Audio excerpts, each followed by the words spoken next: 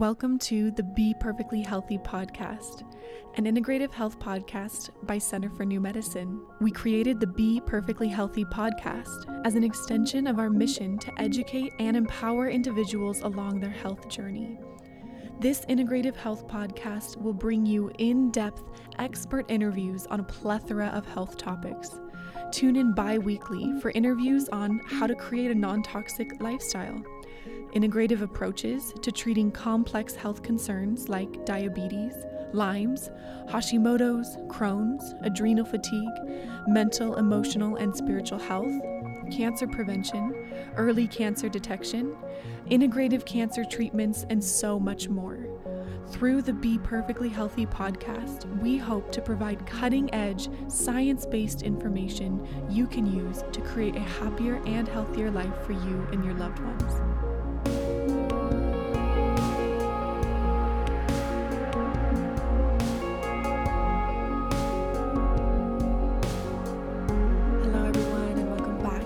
Perfectly Healthy podcast. I'm your host, Leanne, and today I'm interviewing Abigail, talking all about ADHD intervention, her new book, Hyper Healing, on her ADHD holistic intervention program. This was such a great interview, first of all, because we have never had an interview on ADHD on the show, but Abigail also brings a really holistic whole person approach to ADHD intervention. So she starts by sharing that she is actually a mother of 6 children. And even prior to having children, she was working as a teacher, training teachers in the realm of ADHD. We talk about, is ADHD purely genetic? If not, what other factors can potentially make ADHD symptoms worse? What areas of a child's life do we need to be looking at? For example, nutrition, stress, family life, exercise. We talk a little bit about if ADHD can sometimes be overdiagnosed or misdiagnosed, how often parents are not receiving much informed guidance when it comes to an ADHD diagnosis for their children, how very often they receive the diagnosis and that's really all the support they're getting, or maybe a prescription medication along with it, and then they're kind of sent on their way. So she gives some really clear, tangible tools of how to communicate better with an ADHD child, how to work on creating habits, as well as how to work on positive discipline with an ADHD child. And lastly, something I want to add here is that Abigail is starting an initiative called an ADHD Coach for Every Child. And she is offering free training to anyone who would like to be a host of sort of a book club group around the topic of ADHD, working through her book, Hyper Healing. So if you are interested in receiving free training related to her program and starting your own book club support group around ADHD to help train other parents in this form of intervention. So you can find her contact information in the show notes below, as well as a link to her book, her website, her social channels, if you'd like to learn a bit more.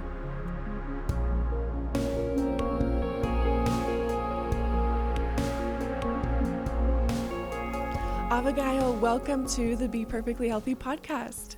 Well, thank you so much for having me. It's a real pleasure to be here.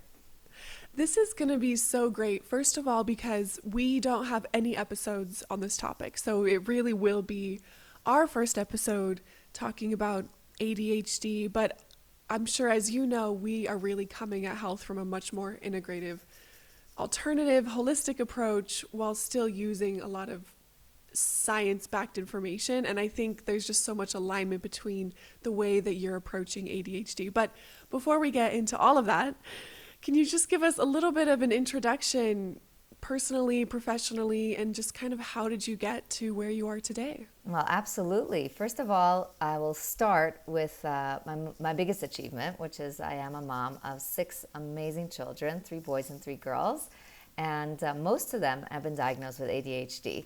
But my love affair with ADHD begins way before my first child was born. I started out as a teacher at the age of 20, and I walked into that classroom and they essentially ate me alive. And I was like, wow, I cannot handle this. I made every mistake in the book, yelling, punishing, throwing kids out of the classroom, all the awful stuff that like causes kids trauma from actually having to go to school every day. I was like, wow, I got to learn some more. And I went back and I carried on studying. I earned my master's in special education. And at that point, I had moved to a school it was an all boys school. And because I was now kind of had more information, they put all of the, let's say, more problematic kids into my classroom.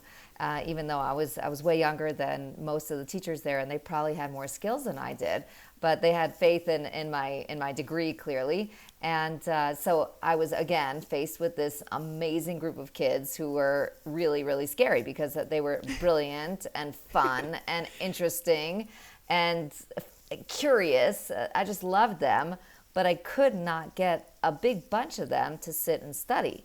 And that was really frustrating to me. So I remember sitting all night long one night and saying, okay, breaking my head. I got to figure out how to do this. And I created a program that night. And it's a program that I still teach today to my teachers, because I teach in college now.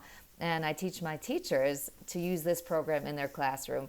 And I feel like it was just a little gift from heaven that I was able to write the program and implement it in my classroom. And suddenly my ADHD kids started learning, and it was wonderful. It was wonderful. And at that time, I was dating my husband, and I think what drew me to him was the same thing that drew me to my adorable students, which was this incredible energy and curiosity and desire to engage life. And we know that ADHD is genetic in some ways. And so my kids very much inherited their father's magnificent personality, which gives their mother a good bit of challenges. So after really working on the ADHD for my students, I moved into really focusing on the ADHD for my kids as well. So I've been doing ADHD for my oldest 25 years plus.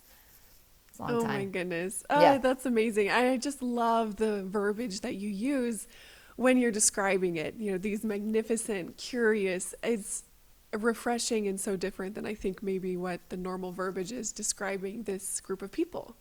Yeah, for sure. And that's a real shame because Yeah. they have so much to offer the world.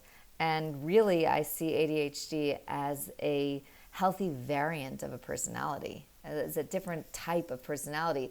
And whereas they might be more impulsive, they also engage faster and therefore are much more capable of learning from their environment. And that's a real gift. And we have It's to so look at it that way. interesting. We do tend to just kind of go, here's the mold, and we all need to fit in the mold. And if you don't fit in the mold, then actually there's something wrong or there's something deficient versus, no, you've just got something different. It's not right or wrong. And we need to work on that mold. That is an awful, narrow mold that really kicks out some fabulous people who change the world every day. 100%. So going through your website, one of the things I loved that I saw there is that you say when you're starting to initially work with an individual, the question in your mind is, how are they struggling versus what is their diagnosis? And I want to, if you can elaborate on that, how'd you get to that? I would love to hear. Okay, so that actually connects to my earlier story. You know, if we backed up my story a little bit earlier, as a little kid, I might have been diagnosed with ADHD, and I don't have any real symptoms of ADHD as an adult at all. And it's not because I grew out of them. It's because it was a kind of what I used to call cultural ADHD, which means that my parents were getting divorced. It was a big family. There was a lot of chaos. There was a lot of challenges that were filling my head. And while my friends who kind of things were a little bit more stable for them were able to do homework and get schoolwork done, I was physically in the classroom, but really checked out because I was busy with other things. And therefore I would have been diagnosed with ADHD because I didn't do homework and I was a real mess. And when I got my head in gear, as I was able to learn to separate the trauma and stress out of my brain and focus on what I really loved to do, which was studying and learning, then suddenly I became a fantastic student. So I went from this messy, disorganized elementary school student to being asked to be valedictorian in university, so in graduate school. And therefore, that story really stuck in my mind, because when I meet people, what we're seeing is someone who's diagnosed with ADHD. And what does that really mean? That means that they have a list of symptoms. Now, these are punishing symptoms. They're difficult. Just like my symptoms as a little child were difficult. Not paying attention, not focusing, not getting positive feedback. That's hard. And but there's so many causes of those ADHD symptoms, and mainly what really is going on is a clash between a healthy individual and that individual's environment. And there are so many environmental factors. One of them, obviously, is a personality thing, which we talked about last time. So you have a certain instant gratification personality, and that certainly clashes with an environment of the classroom and certain demands that our Western world puts on a child with that kind of personality. Not saying that the demands are out of place or wrong, but that clash exists. Or the clash may be that the child is not physiologically is not thriving because of a diet that the child is on, or not being exposed to nature, animals, and exercise. So that would also be a clash. And then you have trauma, abuse. There's many different environmental factors. And therefore, if we just go with this incredibly narrow concept of this is the diagnosis, you fit the checklist, and therefore you have ADHD, what we miss is the entire story. And therefore, we can't help the person get out of it. It's such a beautiful approach. And I think that so perfectly led into the next question, which is, do you feel that ADHD can sometimes be overdiagnosed just because we're looking at this checklist? And what are some of the negative implications of that if a child maybe is diagnosed with ADHD who maybe doesn't really have something genetic going on? It's just more like their environment kind of created those symptoms that were more acute. But could getting that diagnosis at that age, potentially make you think poorly of yourself? Or when you're getting a diagnosis when it's not right, what are some of the implications of that? Right. So a diagnosis is challenging because, like I said, the diagnosis is really based on a checklist. And that checklist never tells us why. And so is it neurological? Well, there's kind of this weird assumption that it's neurological, which is very, very misguided. And even the most recent enormous studies do not have a clear conclusion. They'll conclude 5% of kids who had a brain scan will show some kind of variant of a brain abnormality, which means that you have 100 kids, only 5 of them are going to show any kind of brain differences. So therefore, I always back away from a neurological explanation for ADHD.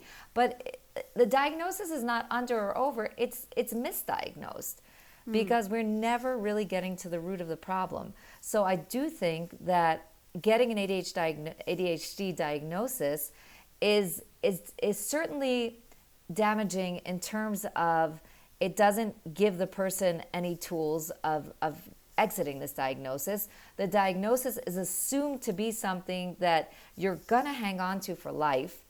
And therefore, it kind of sticks you. If you're talking about this kind of box that a student is supposed to fit into, when you're diagnosed with something, you're also stuck into a box. This is you. These are your abilities. And what I don't like about that diagnosis is what it tells a child they can't. They can't focus very well. There's kind of this glass ceiling of how far they can go. And there's this understanding that somehow their brain is broken and the brain needs to be fixed with some kind of pharmaceutical. So the diagnosis is all off, and it doesn't lead a person to a place of healing. That's really what it is, and it's always bothered me. I remember my daughter being diagnosed, my oldest. So we went through this a few times. By the time we got to the younger ones, I'm like, okay, I get it. I know. You don't have to tell me. But with the oldest, I really took it seriously. I mean, we go to the doctor and we're sitting in the office and And she hadn't really said hello to us yet because she was typing away for something else. And then she presses the printer, and my daughter hears the printer and leaps out of her seat to get the paper for the doctor and be very, very helpful. And she's so proud of herself. And she hands the paper to the doctor. The doctor finally looks up at us, makes some eye contact, and says, "Slam dunk ADHD." And I'm like, "What? That's it? That's the diagnosis? Like, what did you say to us? How did you help?" And then she hands me a prescription. Now, I know most people do not have an experience that's that extreme. That's really over the top. But even when you have like a really thoughtful diagnosis, is the doctor checking diet? Is the doctor checking sleep, screen time, trauma, all these things? Is the diet is checking if the child has allergies? If they're not checking that, it's always going to be a useless diagnosis. It's so interesting when it's put in that perspective, because so many of the diagnoses out there, and you get a diagnosis of heart disease, they're going to give you a few things you can do at home, Right. etc. And so it is so interesting to hear from you that it's pretty much just the diagnosis, maybe a prescription, have a good life. Well, there are some doctors that will give you kind of like a checklist. If you Okay. run every day, and if you get yourself organized, and it's a very nice list. The problem is that the person came to your office to begin with because that person was having trouble sticking with Doing a all schedule. those things. And so if you get all those things done, then your symptoms are going to go away. Well, thank you so much, except that I can't get that done. So where do I go from here? And that's why people opt usually for the pharmaceuticals, because they don't get the help. And if they're going to turn to a coach, that'll be a lot of money. Even if they know that that's a thing that they can turn to, it's very expensive.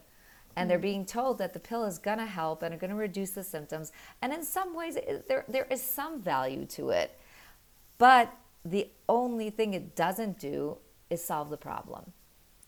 And I imagine in some ways, and of course not for all people, but I imagine in some situations, it can become a little bit of a crutch, in the sense that I've got this is the best it's going to be for me. And so because that's kind of the message they may have received, they may not look to find other tools to help support them, just so that they can live the best, most easeful life possible. So I imagine it's that same kind of thing where probably unintentionally practitioners are putting their patients in a box without realizing it.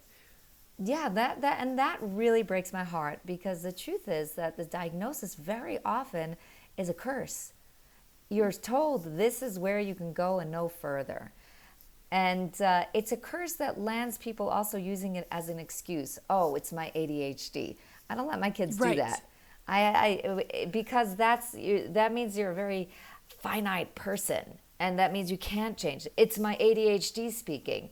Well, the truth is, perhaps you're a more impulsive person, and perhaps you don't have great tact. Okay, so fine, let's deal with that. So it doesn't mean you cannot capable of learning tact, but if it's your ADHD, that's your big excuse. You said, okay, you're still holding up a big sign, I've got ADHD, and therefore I'm going to be tactless. I've got ADHD, and therefore I am going to be working on tact because I don't naturally get it as well as somebody else would. So this thing is harder for me, and I'm working on it. And that thing, let's say having more energy or being more curious, that's easier for me, and I'm going for it there. So I never want ADHD to be an excuse. I want it to be an understanding of these things are harder, these things are easier, and how am I going to take a step today that's going to get me stronger and more capable of doing what's challenging for me. And I think this is true of all people. A shy person who might do great in school as having trouble engaging her environment properly and saying what she feels. And therefore, great, school is strong for you. Go with it. You excel there. I'm happy for you. And let's work on the other side, which is socially, you're shying away. Why? And what skills can you gain in order to do better at that? Oh, it's so beautiful. One of the questions I want to ask is, especially being a mother who've had a few kids receive this diagnosis, what from the parent's perspective are some of the most difficult things having a child with ADHD, navigating that relationship with their other siblings, with between the parents? What are some of the most difficult things that you find parents are needing support with? So when my oldest was diagnosed, and it may seem funny because I was already in the field and you'd think I'd be ready for it. But when it's your own child, and I'm talking to all moms and dads, when it's your own child, it's like a dagger in your heart. What? There's something wrong with my kid? My kid is disordered? My kid is disabled? What are you saying? And you kind of skip into the office with this healthy, beautiful child, and then you walk out of there crushed and devastated that your kid is defective. And we have to pull back from that. We have to really, strengthen ourselves and say, no, this is a healthy kid. We're identifying the area that she needs the most help in. And that's the first step. We have to strengthen ourselves. I think another thing that's really hard for parents, and I'm speaking personally for myself as well, is that everyone's got advice. Everyone wants to tell you how to raise this child, and they don't know. They just don't know. And nor did I when I started this journey. We know very little about when we get started parenting, but we have to graciously thank people for all of their advice because it is coming from a caring, loving place in most cases. There are the nosy bodies, but in most cases, people do want to be kind to you. And we have to say, I need to find the right fit for my child. Like I wrote in the introduction to my book, we're reading the instruction manual for a blender, and we've got an iRobot. So they're giving us their instruction manual, and I've got a different one. And I have to stay strong with my understanding of my kid. And those are two things that really could help us. So when you have someone come in who's a client, or if we're going through your book, what are some of the areas that, as you say, how can I support this child? What are some of those different areas that you're looking at instead of looking at the diagnosis first? Or that you're teaching a parent, here are some of the areas we need to focus on. So I begin my program with the parents. Okay. I want to understand what's going on for the parents. And very, very often, we as parents we didn't create the problem. We have to understand that well. We love to be guilty, and we love for everything to be our fault, but this is not actually our fault this time. The kid came that way. This is the package. It's a great package, and this is it.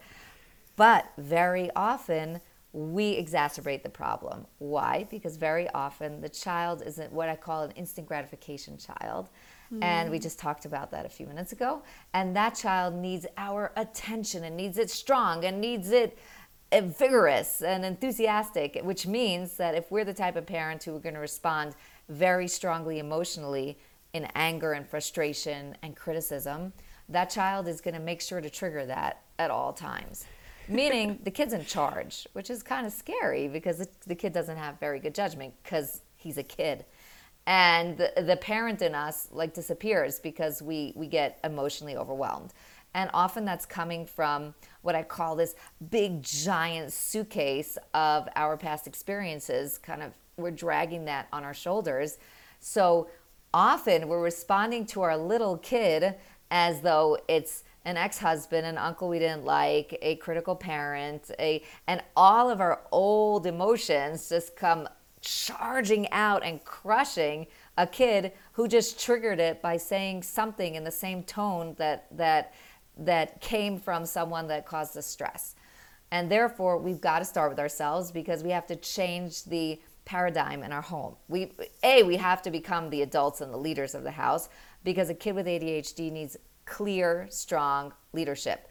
If we leave it to them, they're going to be scared and they're going to be constantly checking their limits, which is why I know that as a teacher, when really within the first 10 minutes of the first new school year, or the first day of the new school year, I will see my ADHD kids right away because the first thing they do is check their limits by misbehaving. They want to know that they are safe. They want to know that I'm going to stop them and say, we don't go there, we go here. That we can't do, that we can do. But if we get intimidated and let them run us over, it's going to be a collision course for the rest of the year. So we start with us as parents and as teachers, and we work out that stress, and we get out of this habit loop that gives our children way too much energetic response from our emotional space, which might not be very healthy. And then we can focus on the kid. And when we're focusing on the kid, first we're checking out what's going on. Is this an instant gratification personality, which would be highly genetic? In which case, I have a full program for the parents. We're working first on communication, because once we get rid of our need to have strong negative communication, we've got to replace that with strong positive communication. So first we work on very strong and fulfilling compliments, and then we work on building habits, because this kid is missing every habit in the book.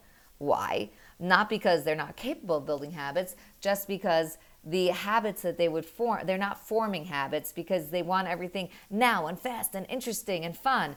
And if you want everything with novelty, you never create a habit, because we need to have repetitive behavior in order to create a habit. So we work on creating habits in a fun and good way, which any parent could follow that program. And then we work on punishment, setting limits. And punishment is not scary. It's scary not to punish, because once again, we've abandoned our child, and we've given them this horrible message that we don't have faith in them, that they can do better. So we've got to engage in that. Once we look at instant gratification personality, we're also going to look at diet. We're going to look at the kid's health. Runny nose, asthma, allergies, dry skin, often needing antibiotics, stomach aches, headaches, very tired, all that stuff. And then if we see that, we're going to work on diet. We're going to get straight into diet. We're also going to work on exercise. Then we look at other lifestyle things like abuse or trauma, screen time, and sleep. And there's a bunch of other lifestyle skills that we're going to look at. And a parent doesn't have to go through the entire program. If their kid sleeps great, skip it. But let's go on to seeing how many hours is your kid clocking in on their smartphone, and is that exacerbating symptoms? So I want to ask some more questions about a few of these different ones. So with communication, we'll just start there, since that was kind of one of the starting points after we address the parents a little bit. What are some of the common communication barriers that you're seeing parents come to you with? And then what are some of the more positive shifts you're helping them make in terms of communication? Okay, so parents come with the communication issue because their kids are making life so difficult. Really. And I say to them, okay, so tell me 2 things that your kid does that's really great. And the parents are just kind of sitting there dumbfounded. They can't find anything. They're like, well, nothing coming to mind. Because from the morning till the evening, the kid is tantruming and bothering siblings and all that stuff. So the first thing we do is dig up the good things that the child does. And I have the parents actually practice complimenting their kids for those things.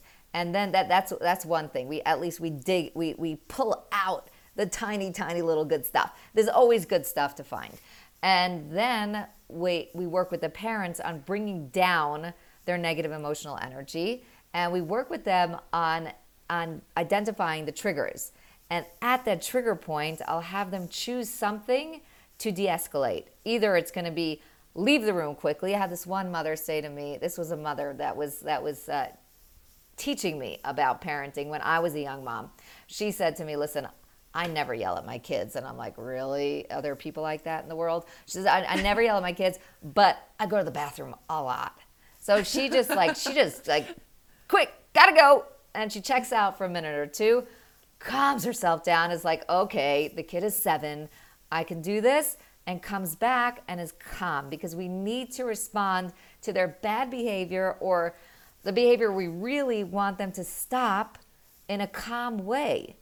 Because if it's not calm, like I said, they're going to trigger it again. So we have to bring ourselves, or we can have like a joke prepared for ourselves. that we say the minute we feel triggered, we'll kind of say the joke in our own heads. Or we'll have a beautiful sunset hanging in the kitchen, or a big stop sign. Something that all of the bad behavior goes down in the kitchen as far as my house is concerned. So we have something to stop us in our tracks, and then we replace it very quickly with very, very high quality compliments. And we catch our kids doing the right things. And the biggest mistake we make is that we compliment and then we add something negative.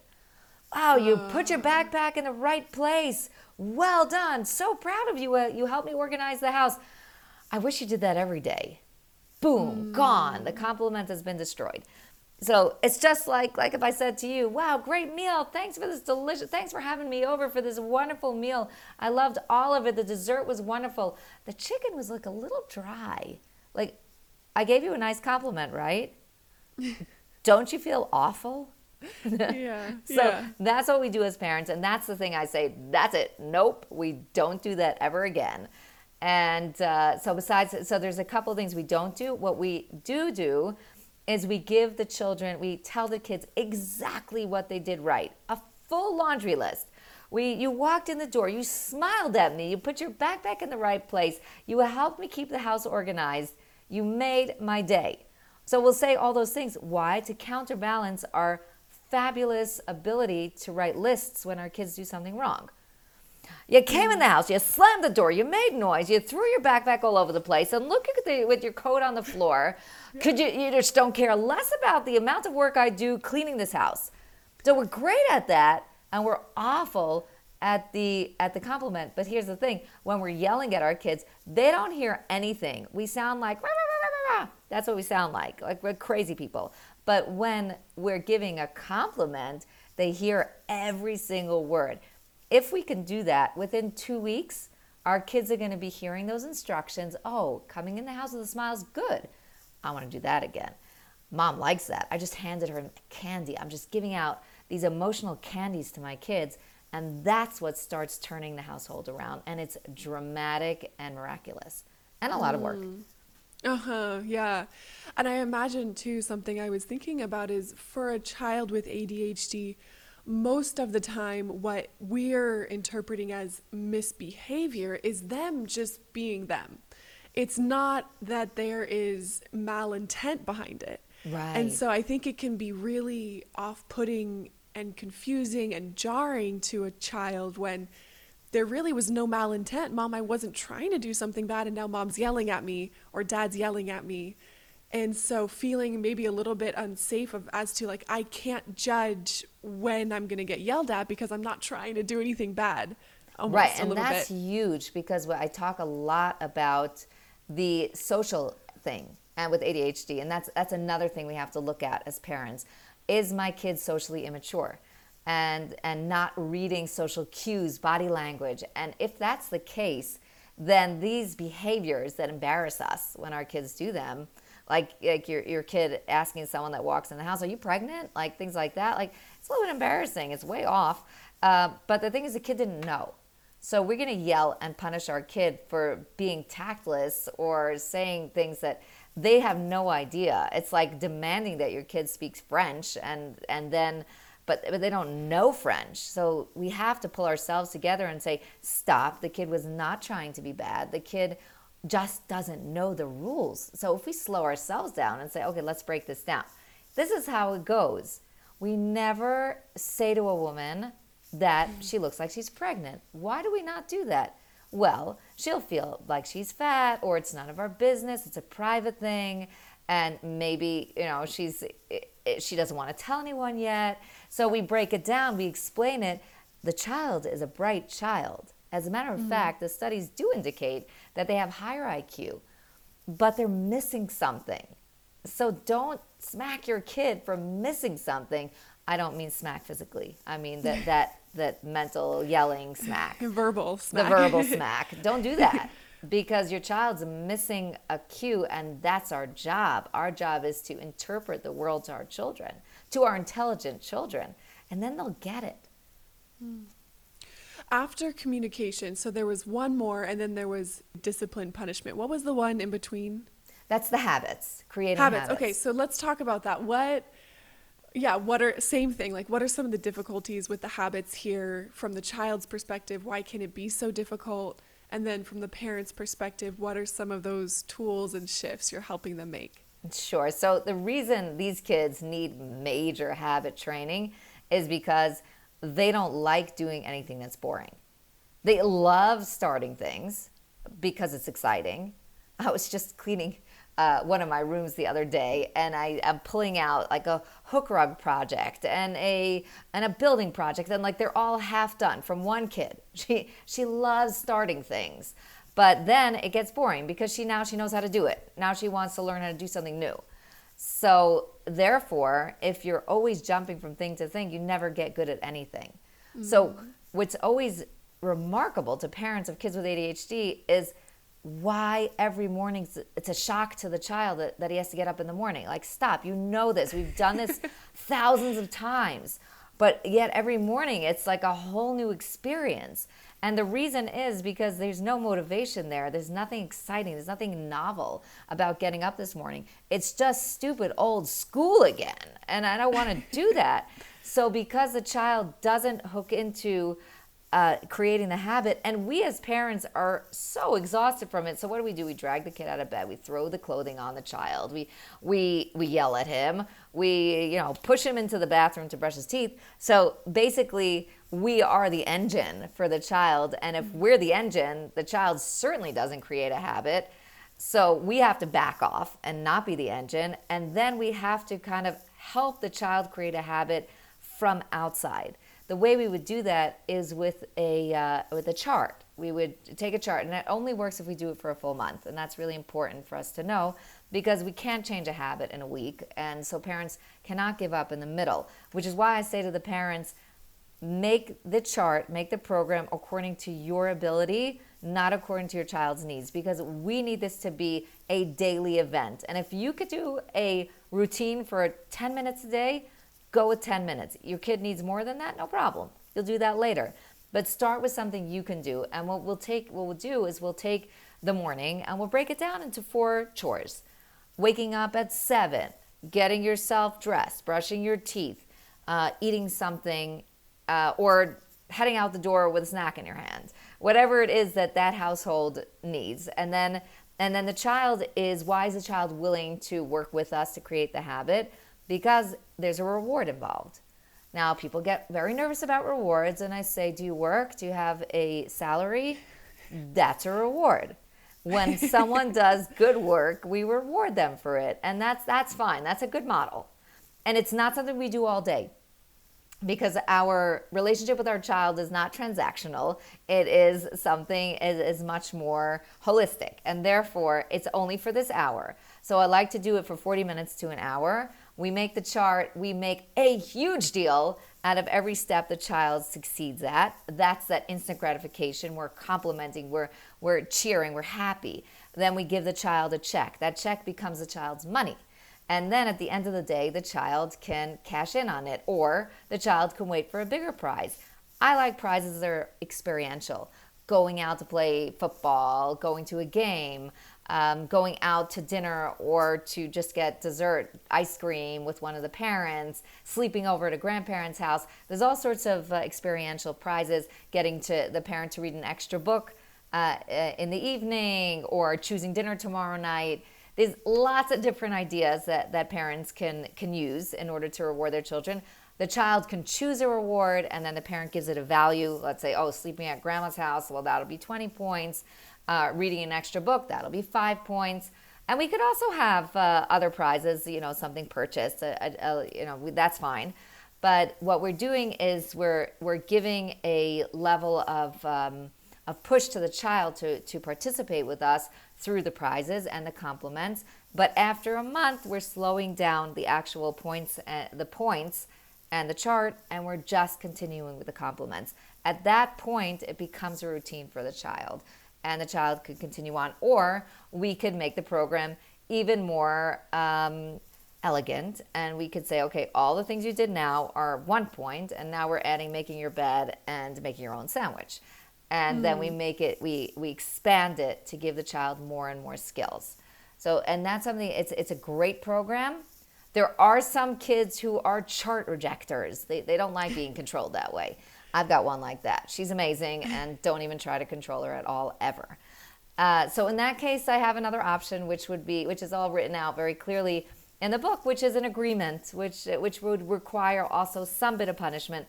Chart has no punishment at all, but one very strong word to parents: make sure this is not your program. Make sure it's your child's program.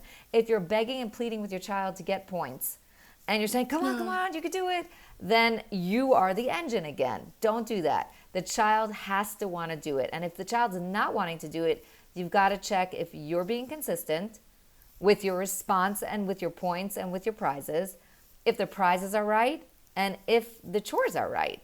If this actually fits, if it's too hard or too easy, then we lose motivation as well. But don't be the engine. If the child's not doing it on his own or on her own will, it doesn't work, because this is all about the child's desire. You want the child's desire to be redirected to something that will actually help him or her succeed in life. Okay, so discipline. I think this is one I'm excited to hear your take on, because there's a million perspectives on this. And I imagine this is the one that maybe with ADHD kids in particular can be the most difficult, because they're quote unquote misbehaving. There might be a lot of discipline being dished out, or vice versa. We don't know how to control them. There's no discipline. What are you seeing? What are the tips? What are the barriers? These kids completely wear us out to the point that we just give up, because they are punishment resistant, for the reason I said before, that when we yell at them and punish them strongly, it's inadvertently rewarding them. Now, just to clarify, they don't want us to yell at them. This is something that's subconscious. They want our energy. They want our attention, and therefore they'll take it however we're dishing it out. But they don't. But the problem is that when we lose our own skills and we give up, we are abandoning our child to his own decision making. So we don't want to do that. And so therefore, I actually use a program that was developed by Dr. Alan Kasdan, which I highly recommend that parents look up, because he has an amazing program.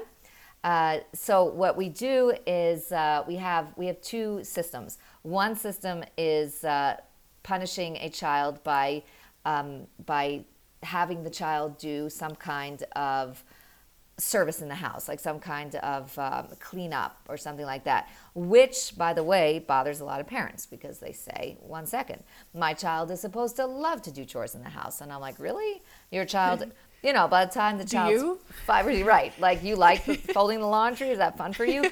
So really what we're doing is giving our child a very positive message. First of all, we're saying, stop. You're making a mistake. You can choose to do better.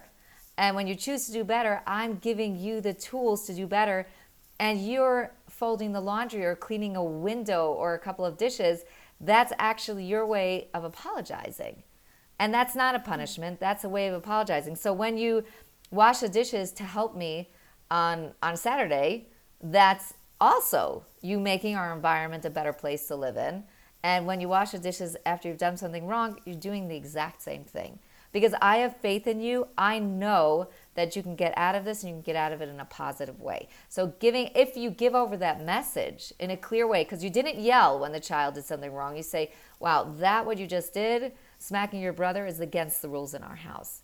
And therefore, you're going to have to wash some dishes now. Parents also worry, like, 1 second, the crime doesn't connect to the punishment. And I think to myself, okay, you're right. You're 100% right. But when I speed and I get a ticket, the crime and the punishment also don't line up. Like, why do I have to pay because I sped? The police officer should put something on my car that doesn't let me speed anymore. But they don't do that. What we're doing is stopping someone in their tracks and saying, no good. This is my message to you, that you need to stop that and do better. And the more we give children the ability to make a choice, and use that word, make a choice to do better, we're empowering them, and we're giving them tools for their entire life. Now, very often the child's going to be like, no, I'm not doing that. Like, no, thank you.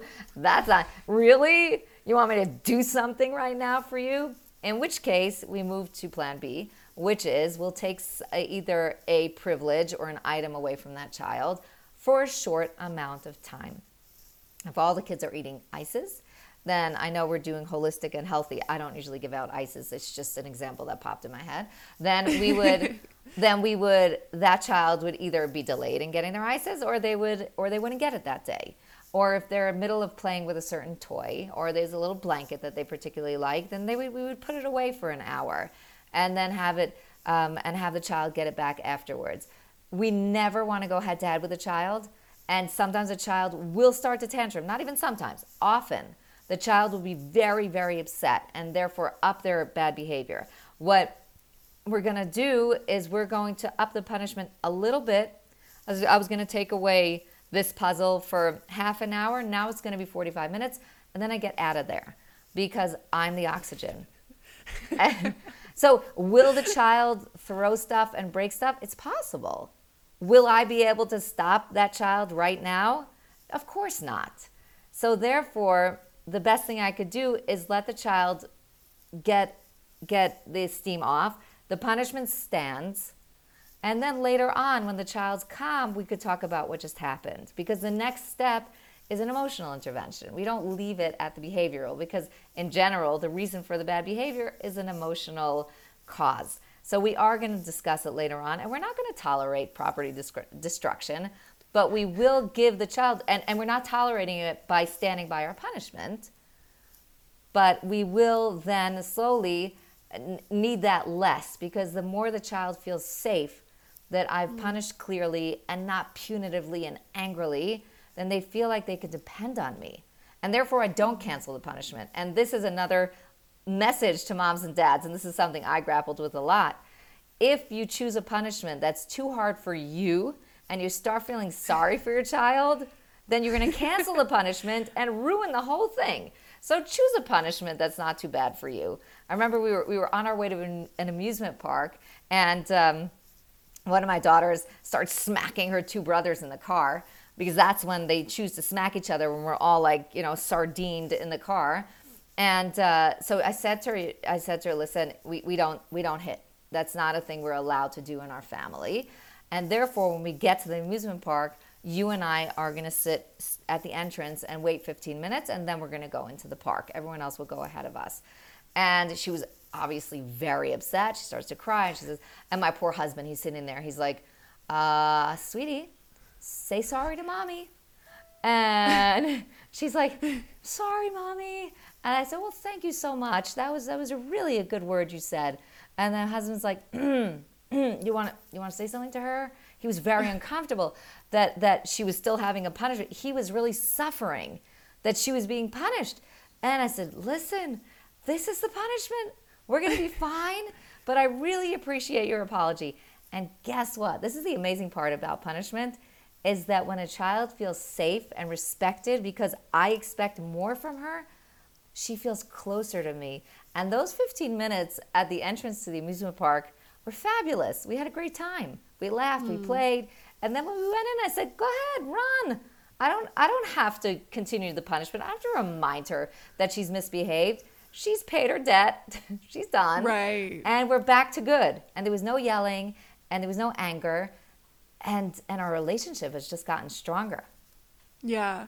I imagine being able to, as the parent, not hold a grudge and really let it go. And it's just like, we're not carrying these things into the next. We've had the punishment. That case is closed. We're moving on. Right. And Jordan Peterson always says, he said something great, which I love to quote.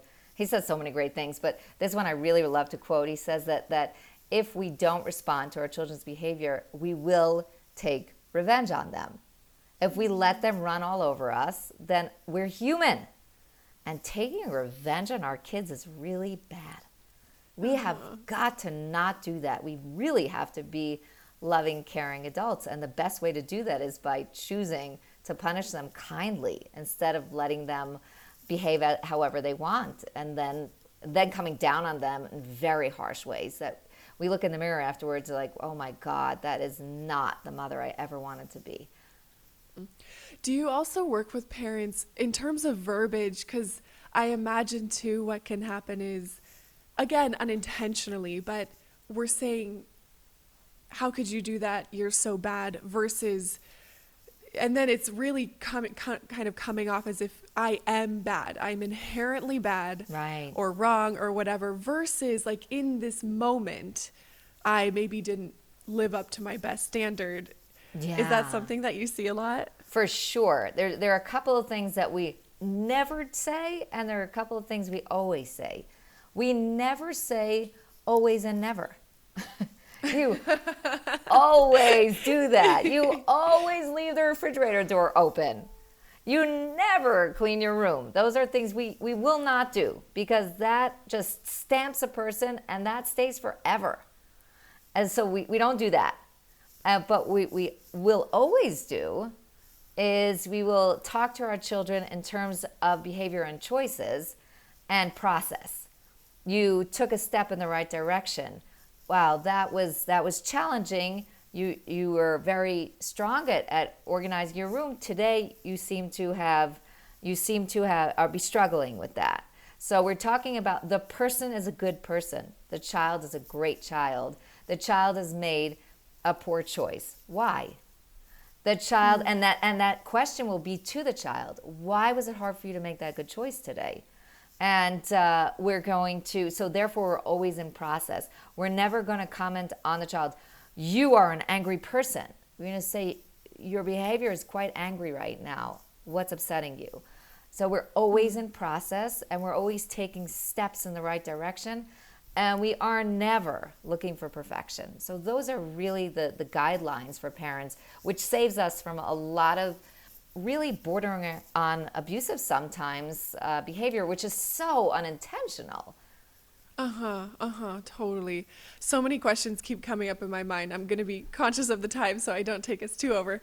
But so, first of all, do you notice that many kids, when they come to work with you or through hearing with parents or in the classroom, because maybe they haven't had this level of intentional intervention, how is their confidence? Is their confidence really low often? Yeah, that's a great question. And yes, unfortunately, very often the child's confidence is low. They blame everything on themselves. So whereas their friend sitting next to them will make a mistake in a math test or whatever it is and be like, oh, I made a mistake. What did I do wrong? Meaning it's kind of like, I compare it to tripping off the sidewalk, which is like, ouch, that didn't feel good. I twisted my ankle. I got to be more careful about where I step. And then there's the kid who's got this diagnosis but and thinks that they're limited and thinks that there's something wrong with them. So for them, when they make a mistake, it's like falling off a building. And when you fall off the sidewalk, you can analyze it. You can say, that hurt. What did I do wrong? But when you've fallen off the building, you're just bloody on the floor, and all you can see is your pain.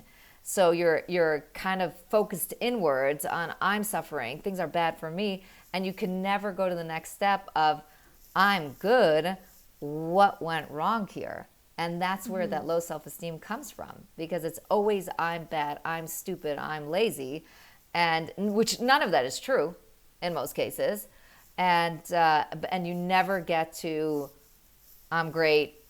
Sometimes I am a little impulsive and I work too quickly and I don't review my questions. And that's probably why I made this mistake. And therefore, step forward. You did well. Because there's no such thing as failure. There's either success or a learning experience. But that's something we have to get these kids into. And they're very far away from that when I meet them in most cases. And then speaking of school, I have to ask this question because I imagine it's a big issue for maybe a lot of parents is they could now be using this intervention, doing all the right things at home, send them off to school, and it's a completely different environment. What are some of your thoughts, your tips for navigating that school-home transition? Right. I've had a crazy time with that. Really. And it's funny because I coach parents and teachers. But when it came to my own kids, I would say to the teacher, maybe she needs a chart. Maybe she needs a little bit of this kind of intervention, that. And they're like, no, we don't do that. I'm like, all right, that's great. Okay, so usually I'm a teacher, and I'm going to say most teachers really want the best for their students. They really want the students to succeed, and in most cases, they don't have the skills. The reason why the teachers don't have the skills is because they understand ADHD to be a neurological disorder with a fix. And if the parents are refusing to use that intervention, to use a pharmaceutical, the teacher's like, there's nothing I could do for you. You're not helping yourself. How can I help you? So that kind of gets in the way. But if you can get past that, and there are parents who will choose to use a pharmaceutical, and that's fine. But even so, like I said before, the only thing it doesn't do is fully solve the problem, because you cannot help a child develop skills, social skills, learning skills through a pill. It'll just get them quieter. They're still going to be tactless. They're still going to make all of these ADHD kind of symptomatic mistakes. So therefore, even if the child is, the teacher has to get on board. I find actually one of my chapters I put aside just as a bridge between school and home. And because parents do get very lost, and this is specifically I have a full chapter to answer your question. And I give a lot of tips of how to communicate with the teacher, and what the parent has to be willing to put in a little bit of extra work. The parent has to be willing to make the behavior chart, to present a discipline intervention. And that's why I give the parents those tools, so that when they come to the meeting, they could say, you're working really hard, you've got tons of students, you're doing the best you can, so this is what I'm bringing so that we can work as a team. And usually when we do that, there's a lot of progress. And if the teacher doesn't, I actually give a bunch of advice at the end of the chapter, so that for a teacher who's not participating for her own reasons, and I'm not judging here, then a parent can still do certain things to help the child in the classroom. Mm-hmm. Oh, that's so good. So can you tell us the name of your book, where we can get it? I'm sure, if it's online, of course, we'll be linking to it in the show notes, so it's really easily accessible. Okay, so my book, which I don't have, I would have shown it to you. It has such a cute cover. It's called Hyper Healing, and one word. And the reason I like it, I actually finished writing it during the first lockdown, when my husband and myself and all of our kids were stuck together, really bonding in a strong way. And one of my kids, he's a builder. He's got these golden hands, all totally off the charts ADHD stuff, but he can build anything. So he and his friends, don't tell anybody that he was getting together with his friends, and they were building this amazing, like Dr. Seuss looking car. They were taking bikes apart and using the bike tire. They were I love this thing. And so I found a picture that looked very much like my imagination of him jumping in his car and flying down the mountain with his friends, like flying off the back of the car. But anyway, it's a full program for parents of kids with healthy kids with ADHD symptoms, and it really walks the parents through their own journey for themselves. And then we focus on the kids and go through the entire intervention program. It's very important to me that this be accessible at a cheap price, so that parents don't need to go and spend hundreds, if not thousands of dollars on a coach or on a therapist, and they really can get everything they need just in one book. Oh, that's amazing. I'm so excited. It'll definitely, as I said, be linked in the show notes, your website as well. Thank you. But Abigail, thank you so much. This was amazing. Thank you. What a great conversation. I love your questions. Oh, thank you so much.